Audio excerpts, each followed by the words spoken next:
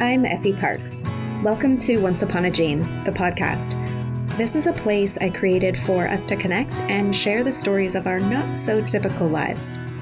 Raising kids who are born with rare genetic syndromes and other types of disabilities can feel pretty isolating. What I know for sure is that when we can hear the triumphs and challenges from others who get it, we can find a lot more laughter, a lot more hope, and feel a lot less alone.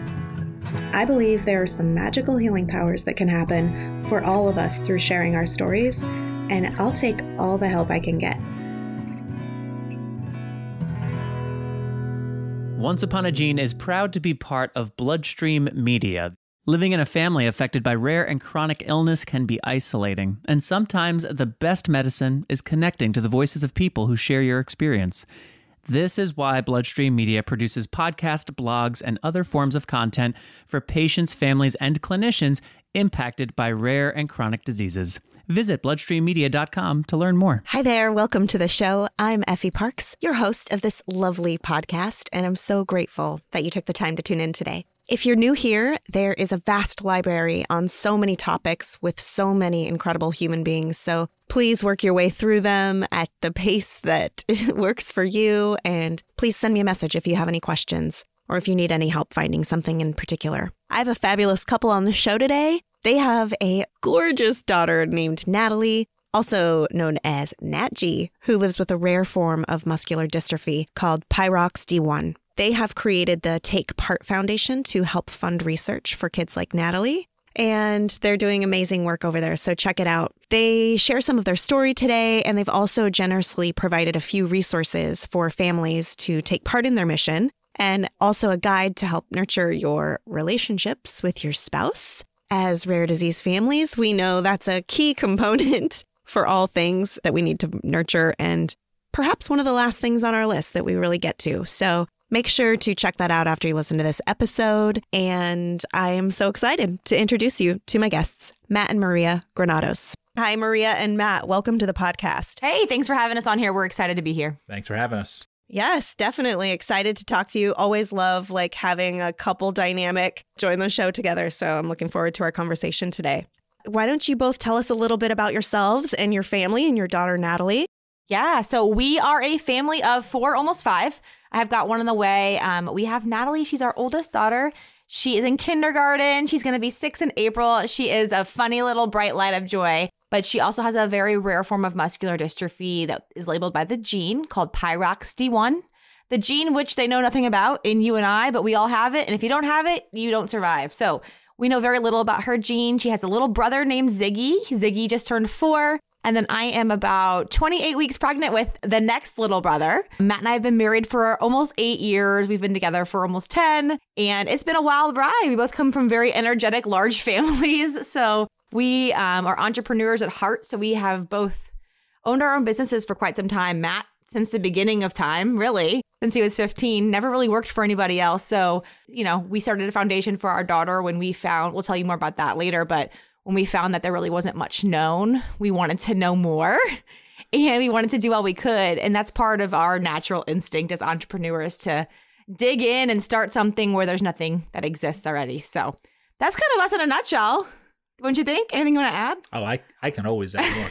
But I think the biggest thing is as a parent of a special needs kid or kid with a rare condition like Nat, it's just, there's no rules. There's no playbook. There's no marching orders, and that's somehow where we tend to be most comfortable, and this has really put us to a test. So we're excited to share some of the stuff that we've experienced that has helped us along the journey in this world that we felt wildly unqualified to be a part of, but put into it without choice. And in a crazy way, kind of great. I always tease. I taught elementary science lab for 1 year, and in no way prepared me for the world of genetics. Yeah, I was like, science, mitochondria, right? That's where we learned that. I got it. Yes, wildly unqualified, I would say, is definitely the norm. Every time I meet a new family who went to med school or whatever, I'm like, come here, come closer. Welcome. I'm sorry you're here, but really welcome. Exactly. That's it. It's like, you're one of us. And we all don't know what we're doing at one point. So come on in. Yeah. Well, Natalie and Ziggy sound so cute. Congratulations on your new little one coming. I'm sure everyone is telling you, just like they have since she was born, that you're going to have your hands full. but we're excited to see that journey. That's amazing. Yeah, thank you. Okay, so Natalie has, you call her Nat, I'll call her Nat. She has a rare form of muscular dystrophy called PYROXD-1, which is one of the muscular dystrophies I actually haven't ran into yet. So I know there's a bunch of different variants of it. Can you tell us a little bit about this one specifically? I'd love to be able to tell you more, but that's the thing about it is they don't really understand why it happens. They only know what it does based on the 17 to 20 people like Natalie. So the best way I describe it to people, and this is where Maria and I kind of work well together. Maria is very smart. I am not so. So I have to simplify everything, but that's what's made this actually work out, I think, fairly well. So to describe Natalie's condition is gravity's her worst enemy. So in all things considered. So she has complete movement, but she can't stand, can't sit herself up, can't roll herself over the way she would like. So anything you do that goes against gravity, Natalie has trouble doing. So that tends to cause for many issues, not just from a day-to-day perspective of her walking and being mobile. And thankfully we have technology that helps her with that, with her wheelchairs and her feeding tubes, but also things like when she has the common cold, right? And that's what puts us on a regular basis in sick mode, or what we call maintenance mode. It's a mode that we get into when Nat gets sick, on how we continue to manage all the chaos that is our life while Nat's still going on. So Nat's condition as a whole is just, it's that genetic mutation that's causing her muscles not to act the way they should. As far as what PYROXD-1, the gene itself, does, the doctors don't know. That's part of what the research our foundation funds for Nat's project. And then as far as how to correct it, that's phase 2. So that's the best way to describe the unknown of a known gene. Yeah, I always like to tell people too, it's like, you know how you put tension in your muscles in order to stand, in order to kneel, in order to operate?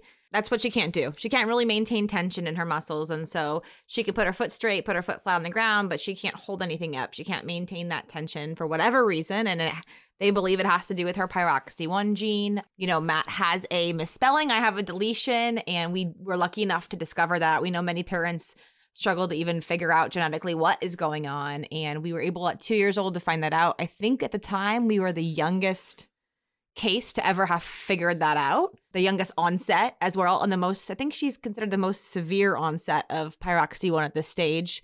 A lot of people who have it are coming from the Middle East, I think is what we found. They don't really know yet. I think now that we've uncovered some things genetically, they'll be able to test more people. That's another thing our foundation's looking to do, is help provide more genetic testing to people who can't afford it, in order to get answers to. I know you probably run into that a lot with guests, and people are just like, how expensive that can be, and if insurance does or doesn't cover it. So yeah, PYROXD-1 is her condition. We don't know what it does, but we know without it, you don't live. So we're exploring that with our great team of researchers. Amazing. So there's 17 to 20 patients now. Was there no patient advocacy group proper that was dedicated to this gene when she was diagnosed? Yeah. There's really still not. So I'm going to tell you a story. So I did a mom thing. And when we found out the results, I went on Facebook and I was like, there's got to be a group, right? Like everybody has a group. I'm researching Facebook. We're in the rare, we've done the Rare Disease Network, all that kind of stuff. And our doctors, we have a smart team of doctors. We're over in St. Louis. So we're at St. Louis Children's Barnes. They're amazing. And there is no advocacy group as far as they know. And we've asked a lot of questions. So I'm on Facebook and I find this really tiny group.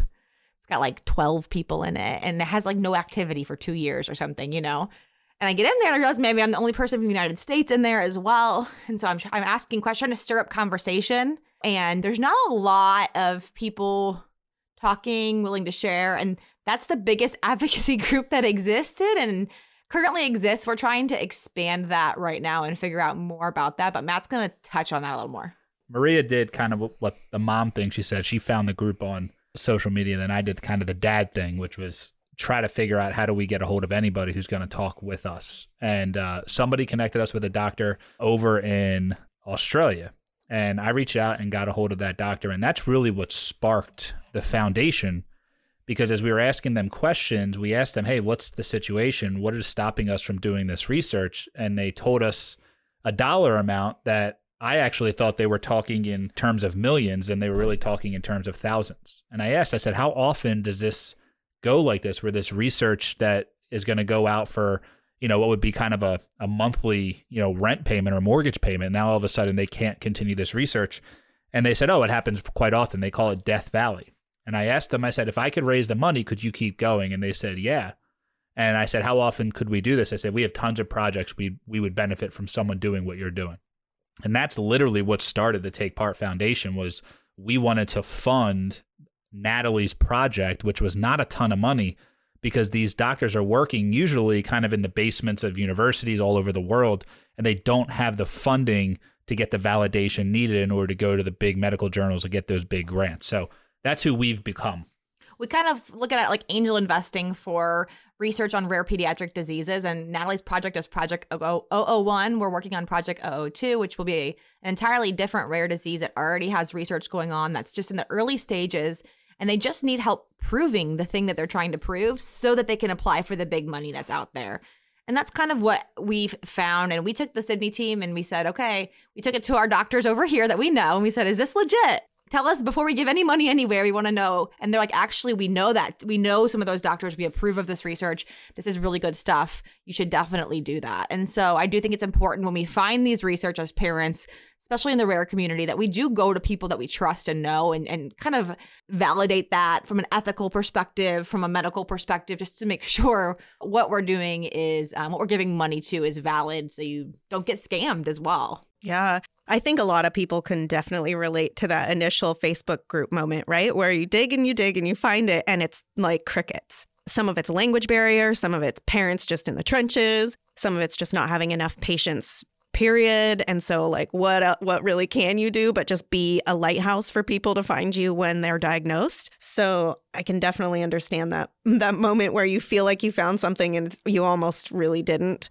But at least it was nothing. Like, you didn't find nothing. I'm curious about, so you found maybe a paper. You found a paper with a doctor's name on it who was in Australia. Is that how you reached out to them? When Maria connected us with the Facebook group, one of the people said, hey, here's a doctor we heard was doing something.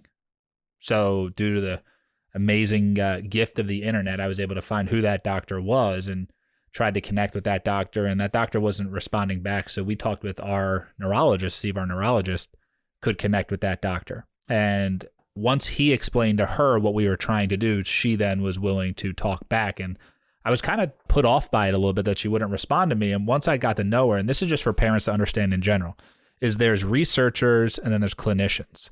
And she is not a clinician. And she explained this to me, and I agree with her. It would have been improper for her to start explaining to me what's going on with my daughter because she's not clinically seeing her. So once I recognized that, so if you are a parent, you're listening to this, you're like, I'm trying to reach out to these doctors and I'm not getting a hold of them. It's probably because they're researchers, not clinicians. And they're not ignoring you. They're just, it would not be beneficial or ethical for them to be able to give you information, which is why when we created Take Part is we said, hey, we can be those middle people. Let us help families who are trying to do what we tried to do, have the resources. We were lucky enough to have the resources and the ability to create this thing for ourselves, but we wanted to also offer it to other parents also. Mm-hmm. So if another parent has doctors that hey, I think these doctors could do stuff, but they need funding, that's what we do. Maria said we have Project 001. We're working on Project 002, and we'd like to work with Project 003, 4, 5, 6. Like, we want to build this thing and help parents have a way to go after it. And when we started doing this with this doctor, so how we found her, like you said, was through the Facebook group. But the part that was interesting was the doctors don't want to burden the parents. And I said to them, I'd rather try and fail than not try and fail. So it gives, like, let us parents be a part of it. And the one thing they've said over and over and over again is how helpful it is to have a parent's perspective and how helpful it is to have a kid that they know. I mean, they have pictures of Natalie in their laboratories as like their kind of mascot and their motivation of, hey, here's what we're doing this for. We're not just doing this to get a paper. There's a kid who could benefit dramatically from what we're doing. I think it's important too to remember that, like Matt said, I love the difference between the clinician and the doctor that you see in practice. It's just a little bit different because they are also human, but they have a different ethical responsibility to us to not tell us things, if that makes sense, because they don't see our kids. And it's so important to know that, like, once we were able to connect with them and really get to know who they are, and I think, like Matt said, if more than anything, we can encourage parents, like, researchers are a different breed. They do have heart and they are amazing, yet they have to speak to us a little bit differently. And sometimes it's hard for them because they feel like if they share information that they're essentially making some sort of promise to a parent who might hold them to something, and that feels really dangerous to them, and they don't want to let anyone down. And so we had to kind of build this relationship with them that was like, hey, while we're a parent, we're also doing this from a very risk-taking perspective. We understand that at the end of the day, you might find out that there's nothing you can do or there's nothing you know based on the research that you did. But we're entrepreneurs, we're risk takers, and that's why we created this foundation specifically, is because it is a risk-taking foundation at the end of the day. Like, we are going to take the risks in order to do the research, in order to see, is there something we can do? How can we take part in helping at least explore one possible avenue? Yeah. And, one thing I do appreciate about the researcher field at this point is how quickly it's shifting, right? It used to be like this locked away in a basement, like you mentioned. But now, especially with genetic testing and the prevalence of rare disorders, they're almost becoming a very close partner, right? Where it isn't like this person in the back behind a curtain anymore. They are seeing our families, and they are realizing what they're working for and how much it's impacting real people. And I think that's exciting for them to kind of even shift that culture, right? And not be so one step removed. Yeah, absolutely. Yeah. Okay, so before I ask exactly about what Take Part is and have you explain that to everyone listening, I'm curious as to, you found this researcher, you found this clinician, you kind of built this team. What was the initial thing that you decided to start funding? And what was that beginning step that you took that inspired you to start the foundation? Man, there's a lot of occurrences that kind of happened without our intentions of them happening to do that. So first thing was when they told us the dollar amount that they needed, that dollar amount was about $250,000. And I sat there and said, man, that's something that we could raise. It's not easy. It's not something that I can write a check for myself, but I do feel over time we can raise that or at least help a little bit with it. So as we were doing that, I was reaching out to some of our connections, and I was having one of those conversations with a mentor of mine, a friend of ours, a family friend of ours. That's like the conversation of hey, I'm telling you about what I'm doing, but I'd also love if you would like to donate, right? But without asking them to donate. And in that conversation, he said to me, Matt, how common is rare? And I was like, I don't know. I'm looking at Natalie's condition. She's at that point, one of 17. And we Google it real quick, and all of a sudden that number pops up of 30 million people in the United States affected by a rare disease. And I went, oh my goodness. I said, rare is way more common than we think. And that's where our tagline came in. So what happened was when I saw that number, I started looking into more other, right? When you're a parent of a kid with a rare condition, you're so hyper focused on their condition. And that's all I was looking at. But I didn't even see the fact that there were so many other people affected by this. So once we realized that there was, the 30 million people in just the US alone, I started sitting there going, can we help more people? That's where the concept of the projects came in. Can we fund the project so that people can actually get it from point A to point B, get funded, and move forward? So that was what started it from happening. And that's how the project started. The second part of it is how the actual Warrior pages started. And that is how we help families tell their stories. And this story is a little bit more accidental, but like I said, I don't really believe in many coincidences. Thanksgiving 2019, and we were up in Philadelphia, where I'm from, for Thanksgiving, obviously. And a week before, I created this page because I was we didn't know what Nat's diagnosis was. So I was trying to get people to share with their aunt and uncle, doctor, whoever it was they were meeting with at Thanksgiving on, hey, here's what our daughter has going on. Here's some video. Here's all of her medical records. So I took all of her medical records. I put it on a page from birth to age 2 in chronological order and alphabetical order so they could easily look through it. And then what happened was, I wasn't expecting, we were going to send it out to everybody on Thanksgiving. Thanksgiving morning, Natalie gets put in a helicopter and medically evacuated from one part of the state of Pennsylvania to Philadelphia Children's Hospital. And she was admitted there for 4 weeks. But what happened was right when I got there, I get off the helicopter. And if any of you rare condition parents have dealt with that, which unfortunately many of you have, you're so frazzled. You don't know what's going on. It happened to just be a very windy day as well, which if you don't know anything about helicopters, that makes the ride way scarier. And we get off and the doctor says, hey, what's her condition? And I had no idea how to answer. So I said, I don't know, just go. And the website at the time, it's not that anymore, was helpnatg.com. I said, go to this website. It will tell you everything you need to know. And he kind of looked at me funny and walked away. I think he could tell that I was not mentally able to have a true conversation with him at the time. And he came back very shortly after with almost tears in his eyes. At this time, Natalie's laying on, and I'll never forget it, she's laying in the hospital bed, breathing tube, and she looks lifeless, right? Because she's not moving. She's completely out. And I'm sitting there going, this is what it will look like if she passes just without the tube. And it was such a pivotal moment. He comes walking in with tears in his eyes, and I'm assuming he's going to tell me that she's not going to make it, because why else would he be crying? And he goes, where'd you get that website? I said, well, we made it. I said, why? He said, because I almost gave your daughter a drug that could have either put her deep into a coma or potentially killed her. He said, but when I went to this website, I was able to look and see how she was born, the doctors you were working with, and realizing that she had some type of skeletal muscular issue that I could not give the drug I was going to give her, but you didn't tell me she had any of this. And all of a sudden, I looked at him and I said, well, thank God you have that site. He said, if we had this site, more kids would be alive. And from that day, we didn't have this foundation. It was too expensive to offer this service. And when we started Take Part, we had the projects taken together, and Maria said, hey, we should also help people tell their story. And that's how we tied in the Warrior page. So what the Warrior page does also is helps parents tell their stories, just like we said. And it's actually a template we've created. So anyone, no matter your technical background, even if as long as you could turn on a computer or make a phone call on your phone, you can walk through and create the exact similar page to what I did for Natalie to help share your story. I have a physical reaction to that story. Thank you for telling it.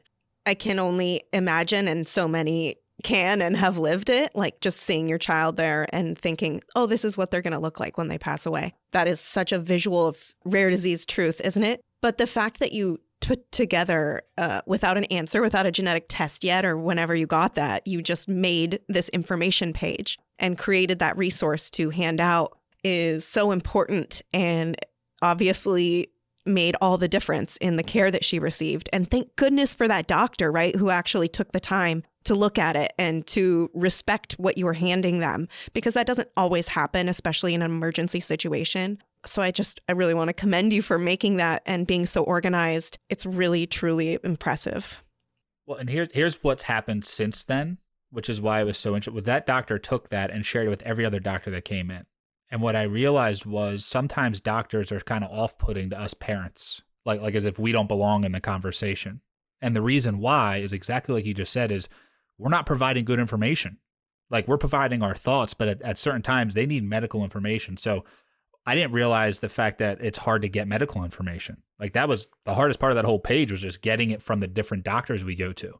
And then it was the concept of HIPAA policies overriding, so they couldn't share with each other. I was just so fed up with the fact that, yeah, I can't share that unless you sign these 15 pages so you can share this one thing with this other doctor in another state that can help your daughter. We were too rare to deal with just one city. And because of that, that page has been used to save Natalie's life multiple four times now. Yeah. In different cities. We've found ourselves in different cities. It happened again at Chicago Children's, Michigan, a couple different times where we're just like, we can't even believe it, to a certain degree. It's overwhelming to think that. I think as parents, it's important to know, rare disease parents, it's important to know, even undiagnosed parents, if they're listening too, because I think that's where it really started for us, is that you own your kids' medical records. Yep. And you have the right to ask for them. You have the right to put them into whatever you want. You have the right to do that. It's a matter of, as you go to each doctor's appointment, collect those things. Because what Matt and I realize is sometimes the things that they would tell us in a way for us to understand, but the way they write in their notes is a way that the other doctors can understand. And having a copy of that is so critical if you're ever out of town or find yourself in an ER, or we've been on multiple helicopters now, unfortunately, but with other doctors who they speak each other's lingo and it can't get there fast enough, and I think it's beautiful to just remember that we can own that and we can tell our stories. And I've sat down with many ICU nurses who are just tearful because they fell in love with my daughter in an ICU trip, but they haven't seen her well yet. And she's still still lifeless, or she's still like not herself. And I show them her website or her Warrior page, and they're like watching videos of her with her pretend husband, or in kindergarten with her friends at Girl Scouts. And they're like, it's like making them cry because they're taking care of this little girl who they've fallen in love with while she's basically asleep. And they get a chance to see it. Helps them fight with you, helps them kind of take part in their fight as well. Because these nurses are humans and the doctors are humans, and they care. Sometimes I feel like as a mom who's a mama bear, I found out sometimes that I think they don't care. And we've had to have some doctors removed from our ICU trips before, or that have wanted us removed. I think a lot of parents can relate to that. But at the same time, on the whole, I think the majority of them want to help. And so having these pages that really brings your kid to life for them, both medically, like subjectively and objectively, is so critical. I don't want to keep going. I want you to ask more questions, but just when we talk about these warrior pages, I'm just so grateful that this is part of what we do, because this funding and stuff, that's fantastic. And that definitely will help. And that's definitely the focus of what we do. But these warrior pages, that can help every single parent. We can't fund every single rare condition, but every single parent can make these. It's completely free on our website. And then the ability for us to have new babysitters and go to new schools and have a new therapist, and all of a sudden someone leaves. The story Maria was talking about when Natalie actually had an incident where she passed away for about 20 minutes and was revived back to life by nothing less than a miracle. And when I was in the helicopter going from Michigan to Chicago, by the time I got there, the Michigan hospital sent Chicago her website. The doctors knew everything that was needed before I even got off that helicopter. I didn't have to answer a single question. It was just an amazing full circle. The first time I got off a helicopter and had to give it, and then the next time I got off a helicopter, they had it. It was really, really beautiful. And I think too, just like with paras, like Natalie's in kindergarten at the public school near us. And so we send it to her para in the summer. Hey, you're going to have this great little kid. Like, you hear you're getting a special needs kid and or a rare disease kid, you might be scared as a para or a kindergarten teacher or school nurse. And like, let me just show you videos and pictures of who she is and some medical lingo about her condition. And it almost makes them like have a breath of fresh air. Like, oh my gosh, we're so excited for this kid. I think sometimes we forget that those people too might be a little fearful. And as parents, we get a little nervous. Do they know enough? And so I think that, again, I know for us, our website that's now turned into her warrior page has really helped the schools too. Yeah, I love that. And I especially love that you had that medical professional, right? That was like your quarterback there who was helping to just make that whole circle of care happen while you were kind of in the throes of it and making everything get connected to be able to get to that facility. I want to maybe talk about this offline, but I'll definitely include it in the notes. A lot of what you're doing reminds me of a lot of platforms currently, but I think especially you and my friend named Ryan, who founded My Mijo, have a conversation that should be had. Happy to. Yeah, I think it could be a really great partnership to talk about the ways to keep all that information together and make it accessible to everyone in our care team. Like you said, paras, Maria, and like babysitters and OTPT speech, like all of those people, and how people can kind of get a little peek into how to care for your child, how to greet your child, and all of those things. That's so important. Okay, so I know we've like talked on all kind of avenues about Take Part, but let's take it from the top to it. If someone was like, I want to be a part of Take Part, or I want to be a sponsor of Take Part, or I want to figure out how I can use it as a resource, like what do families do and what do they need to know about Take Part? Yeah, good question. So on the whole, our mission really is that we take existing medical research that's in its infant stages, that's aimed at rare pediatric diseases, and we help fund it until it gets to the point where other major funding organizations can pop in. Like I know, for example, with PYROXD-1, once Muscular Dystrophy Association gets their hands on it, once they can apply for that grant, like that's when we can back off. And so that's what we do with rare disease at all different conditions. But a huge part of what we do is to provide resources for families and parents to really tell their story. And I think that it started off as a secondary, like Matt said, a secondary thing, but it's become such a critical half of what we do. And so we believe that in telling our story and helping people tell their stories and in telling our stories, there will be more visibility. And from that, more opportunity might emerge for them to know more about their child's condition or connect with somebody who does. And so I think it's just really important for that. We have a website, take-part.org. We have a button on there if you want to, hey, you know what? I found a doctor over in the Netherlands who's studying my kid's rare pediatric disease. I don't know what stage they're in. Send us an email. Let us know the condition. Let us know what team you found. And like, we will walk with you through that journey of connecting with them, connecting with your doctor, seeing if it's something that really makes sense. Like, we want to hold your hand through that process and help you. And if we are able to take it on as a project, we will. If not, we will help coach you on how to do that, I think. And like, that's a huge part of what we do. It's like, hey, you know what? This is how we did it. Right now, we have the opportunity to take on new projects. So we will. Maybe we will reach a point where we're like, hey, right now we can't take on a new one, but we don't want anyone to ever feel like they can't continue to fundraise for that themselves. And that's why the warrior pages are important. Like, hey, build your warrior page. Use that It's a fundraise. And so we really want people to feel like they're taking part in their child's research and that journey and leading them to a therapy or a cure, if that's where it's going. So that's really what we would say to do. And more than anything is to hop on take-part.org. Like we said, apply for a project if you know of research for your kid's condition. If you don't, build a warrior page. They're completely free. Start telling your story. We'll see your story. And if we see research that lines up with that, we'll reach out to you. We are always on the lookouts for those things too.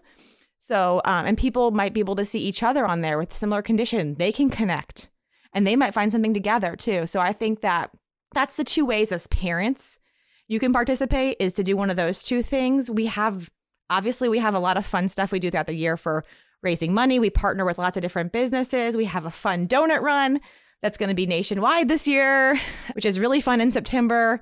We'll have a little gala, all that kind of stuff. We do things like that, but we also have corporate giving. We have normal, everyday, reoccurring giving that people can do, individual giving, just like any nonprofit. We are a 501c3. We can receive all that as well, and that's all on there too. Companies can get involved. We have a couple new initiatives I'm not going to talk about quite yet because they're not ready, but there'll be fun ways for people to get involved with children's hospitals all over the country shortly too. So just follow along with us and stay tuned for that. One of the things that Maria came up with is how do other people actually take part? And that's something we always got. And I think as other parents of kids that are fighting through rare conditions, is people want to help, but they don't know how. Because it's not like they can go do a big walk that's going on for your specific condition. So we came up with these 3 ways that other people can take part. Like Maria said, if you're listening to this and you have a kid with a rare condition, first thing to do is go on our website and create a Warriors page. Doesn't have to be every picture up there. And just so you all know, a Warrior page, when you get your medical records, you don't have to put them up if you don't want to. You can just do pictures and videos just to kind of give a baseline. But what we do suggest, grab your medical records and just scan them. Scan them, take a picture. Our system will show you how to upload them and it will put it in order for you. If you don't have a rare condition and I know, you have a lot of guests on here and listeners who maybe their kids don't, but they work with kids, then share that resource with the families of people who have the rare condition. But if you just know someone, which the majority of us do, based on just the raw numbers of 30 million, plus people with a rare condition, likely if you're a listener, even if you're not a listener, if you're in this country, the United States, you know someone with a rare condition, is you can innovate, advocate, or donate, right? Maria talked about the donate. That's just throwing money at it. That's always helpful.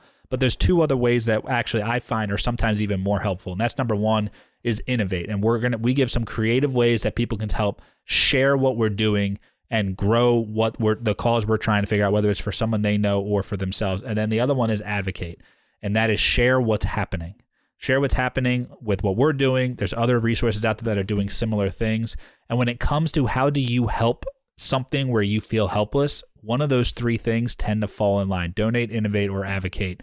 And we love for people to do all 3 or just one. But again, if you have a kid with one of these little conditions, jump on, get that Warrior page going, and then we can start the conversation moving forward on how we can help with funding or just more resources for you as a parent.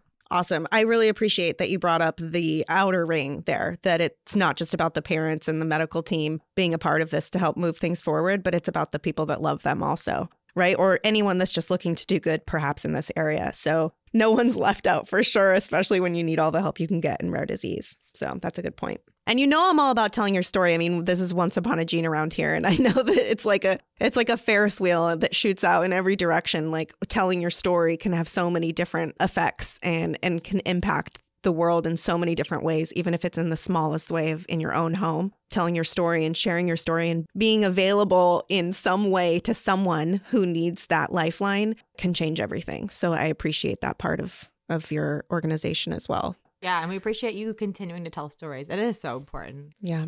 Okay, you two, as a couple, I know this is a whole different podcast, but how do you make this work, living your lives, working your jobs, having, you're both entrepreneurs, you said earlier, but then starting this 501c3 and having 2.5 kids? Like, how do you make the dynamic and the stress levels of being a rare disease parent kind of exist? And like, how are you coping? And what's the magic sauce that's working right now for you? When you find it, tell us too. What's today's sauce? Oh man, yeah, okay. It is hard. One thing that, like I said, we've been blessed with is we have a company that's a consultancy that we do in the for-profit world, and it kind of came from a similar question that you asked when Maria came to me and said, man, I knew marriage, this is before we had any kids. I knew marriage was going to be really hard. I didn't realize how hard it was going to be. Meaning, Matt, you're crazy, right? Your head's all over the place. You're a typical entrepreneur. And I said, well, there's these 9 questions I asked myself. She saw the 9 questions. We started answering them together. And what I realized was this system that we've been using has almost been like training for when we would really need it. Yeah. Meaning we've been doing this for years before we even had kids, let alone a kid with the current situation like we're talking about. So this system, we call it the LP, but this system that we teach to companies all over the world, we literally use every day, week, month, quarter, and year, right? That's the structure of it. And what happens is when we're in these chaos modes that we're kind of talking about right now, I need to talk about it because Maria came up with it. And at first I was like, come on, that's kind of weak. And it's called maintenance mode. And what happens is in this system that we use, it's just a planner. It's very simple to fill out. We talk about first what we want, then what we need to do, and then we only do what is actually important. We call it reverse planning. And Maria's wants on a week where we were in the hospital were like super weak would be the word I want to use, but just there's no growth, right? I'm a growth guy. I'm a growth mindset. And I was like, that's all you're doing this week? And she said, yeah, she said something that has changed my life from that conversation. She said, I just don't want anything to fall behind. And when you're in a position where your kid's laying in an ICU bed or your kid's in their bed upstairs and they are not coming off their breathing equipment or they're just not feeling well, or your wife's not feeling well, your husband's not feeling well, there needs to be a mode that we can go in to make sure we don't drop any balls, but yet we don't just totally give up on the world. And that's what we found has been super helpful is we don't wait for chaos to have a system. We have a system we use every single week so that when chaos comes into our life, like it will anybody's life, whether you have a kid who is quote unquote normal or has a rare condition, you're going to get hit with chaos. And because of this system we have, we can fall back on it and thrive through some of the most challenging things that most people could see us go through.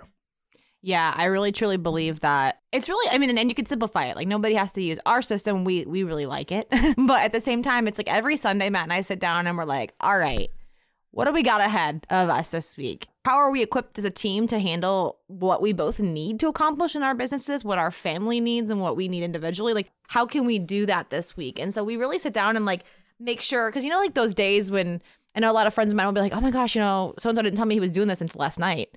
And I'm like, that's why we do Sunday planning. It's because I don't want to know about this thing that you knew about on Thursday that I'm just not finding out about. So I ask questions. I think it's important to sit down before the week starts and just like, hey, what do you want to accomplish this week, Matt? Yeah. Okay, cool. Here's what I want to accomplish. Here's how you can help me. Here's how I can help you. And just really being each other's teammate. And that sounds cheesy, I know. But like really, truly having those early conversations before it gets chaotic and doing that. And I'm going to be honest with you, we're not perfect at it. And we really have had seasons of therapy. We've had seasons of lots of like things that have been extremely helpful alongside these things. So we're not going to sit here and pretend like planning your week is going to save all your issues. We've gone through grief. We've gone through lots of stuff that we've had to work through. But having some sort of system where you are asking each other questions about what you want and need each week, I think will do you well in your relationship. And it's done us well. And here's a simple, right? Because I want to give some applicable. This is what I like to do on a regular basis, but we break down the entire year, like I said, and we work on daily actions, weekly planning, right? Monthly refine, quarterly reset, and annual retreat.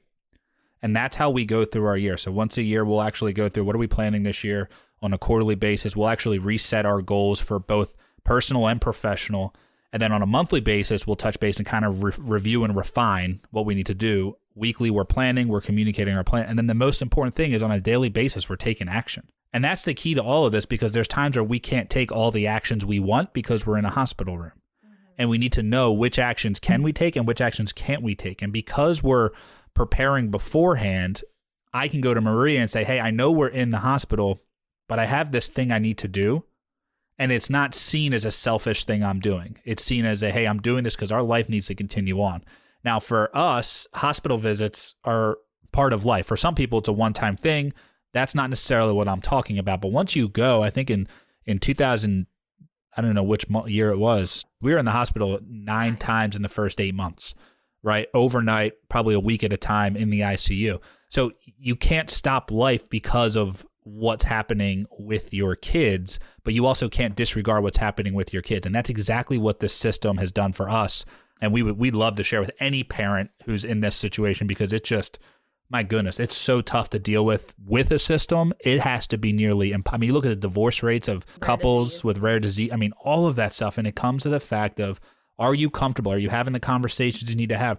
I mean, Maria and I have had to talk about conversations of, hey, if I'm out speaking at an event or I'm with a client and something crazy happens to Natalie, I can't blame Maria, and I can't have Maria be concerned that I'm going to blame her, because things have happened randomly, and that's just what we're dealing with. And can we stop our life to do anything about it? And the answer is no, for two reasons. Number one, that would discredit what Natalie's doing in our life, as if Natalie's a burden, and she's not. It's an absolute blessing.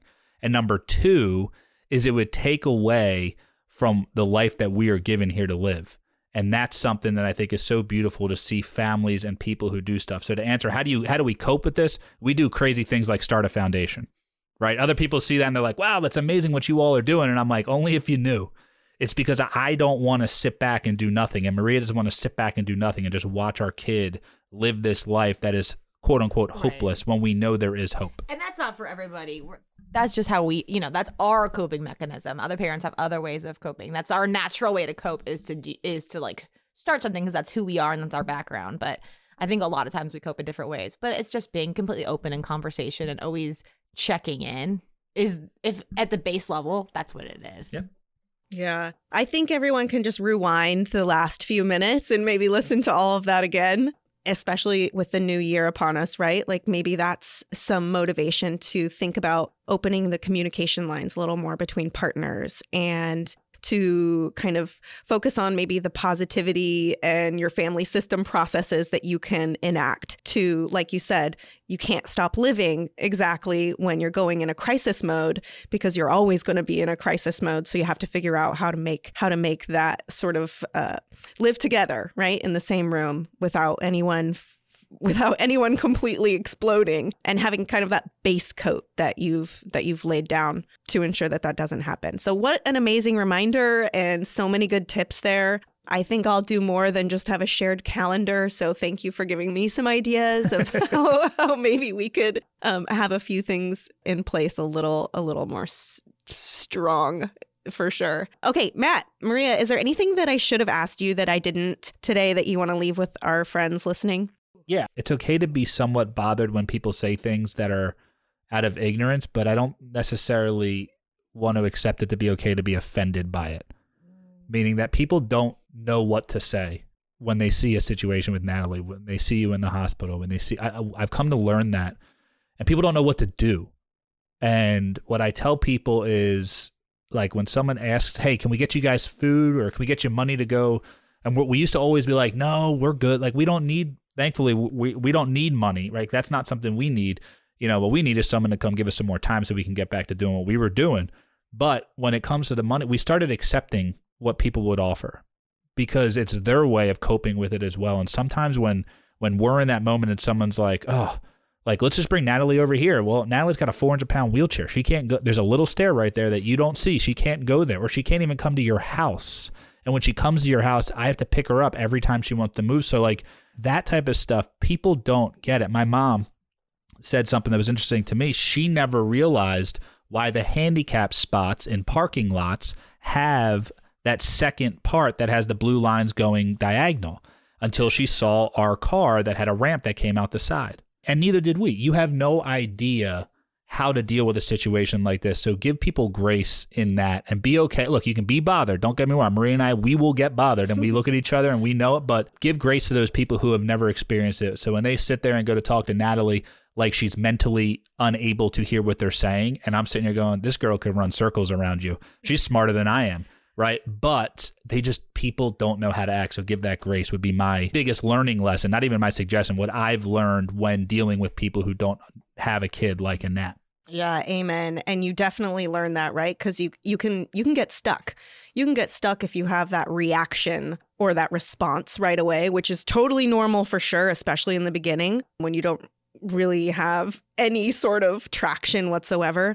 But to definitely strengthen that muscle on how you react and respond to those situations is going to help you mentally in so many ways. I think that's good. And I had one more that came to me pretty recently is if you have other kids and they're not affected by the rare condition. So that's just not their personal story. Keep in mind that their story is that they are a sibling of someone who does. And while they have their own unique story, I really feel like we have in the recent year really accepted and really dug into part of Ziggy's story is the struggle he will go through emotionally and mentally as he sees things in the world where people are unfair to her or where she has to struggle, and not to completely try to shield him or protect him from seeing or experiencing those feelings and things, but to allow him to feel them and go through them and remind him who God made him to be or who he's just made to be, right? I don't know, whatever you believe, like he was made to be the sibling of her, and that's part of his story. And so not to protect him from the experience,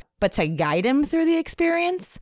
And I think that that's true of all the siblings of these kids. I think so. Siblings of kids with rare conditions are going to be the most empathetic people in this world, right? They see so much and they know so much more than most people about how to care for others. And it's beautiful. And we don't want to too much shield them from that because it's making them into who they were meant to be. And so I think for me, I've learned a lot about how to guide Ziggy as opposed to protect him this year. I love that so much. Thank you both for sharing all of this. And congratulations on all of the success so far. And thanks for being a resource for families and empowering and building community. So I'm looking forward to sharing it. It's take-part.org, and I'll have their links to their socials all listed in the show notes. So you can make sure to follow them and contact them after you listen. Thank you so much, Matt and Maria. I'm looking forward to sharing our conversation and to getting to know little Nat better as you go along. Appreciate it. Thank you so much. We are just grateful for all that you do. So appreciate you so much. Thanks. I hope you've been enjoying this podcast. If you like what you hear, please share this show with your people, and please make sure to rate and review it on iTunes or wherever you get your podcasts.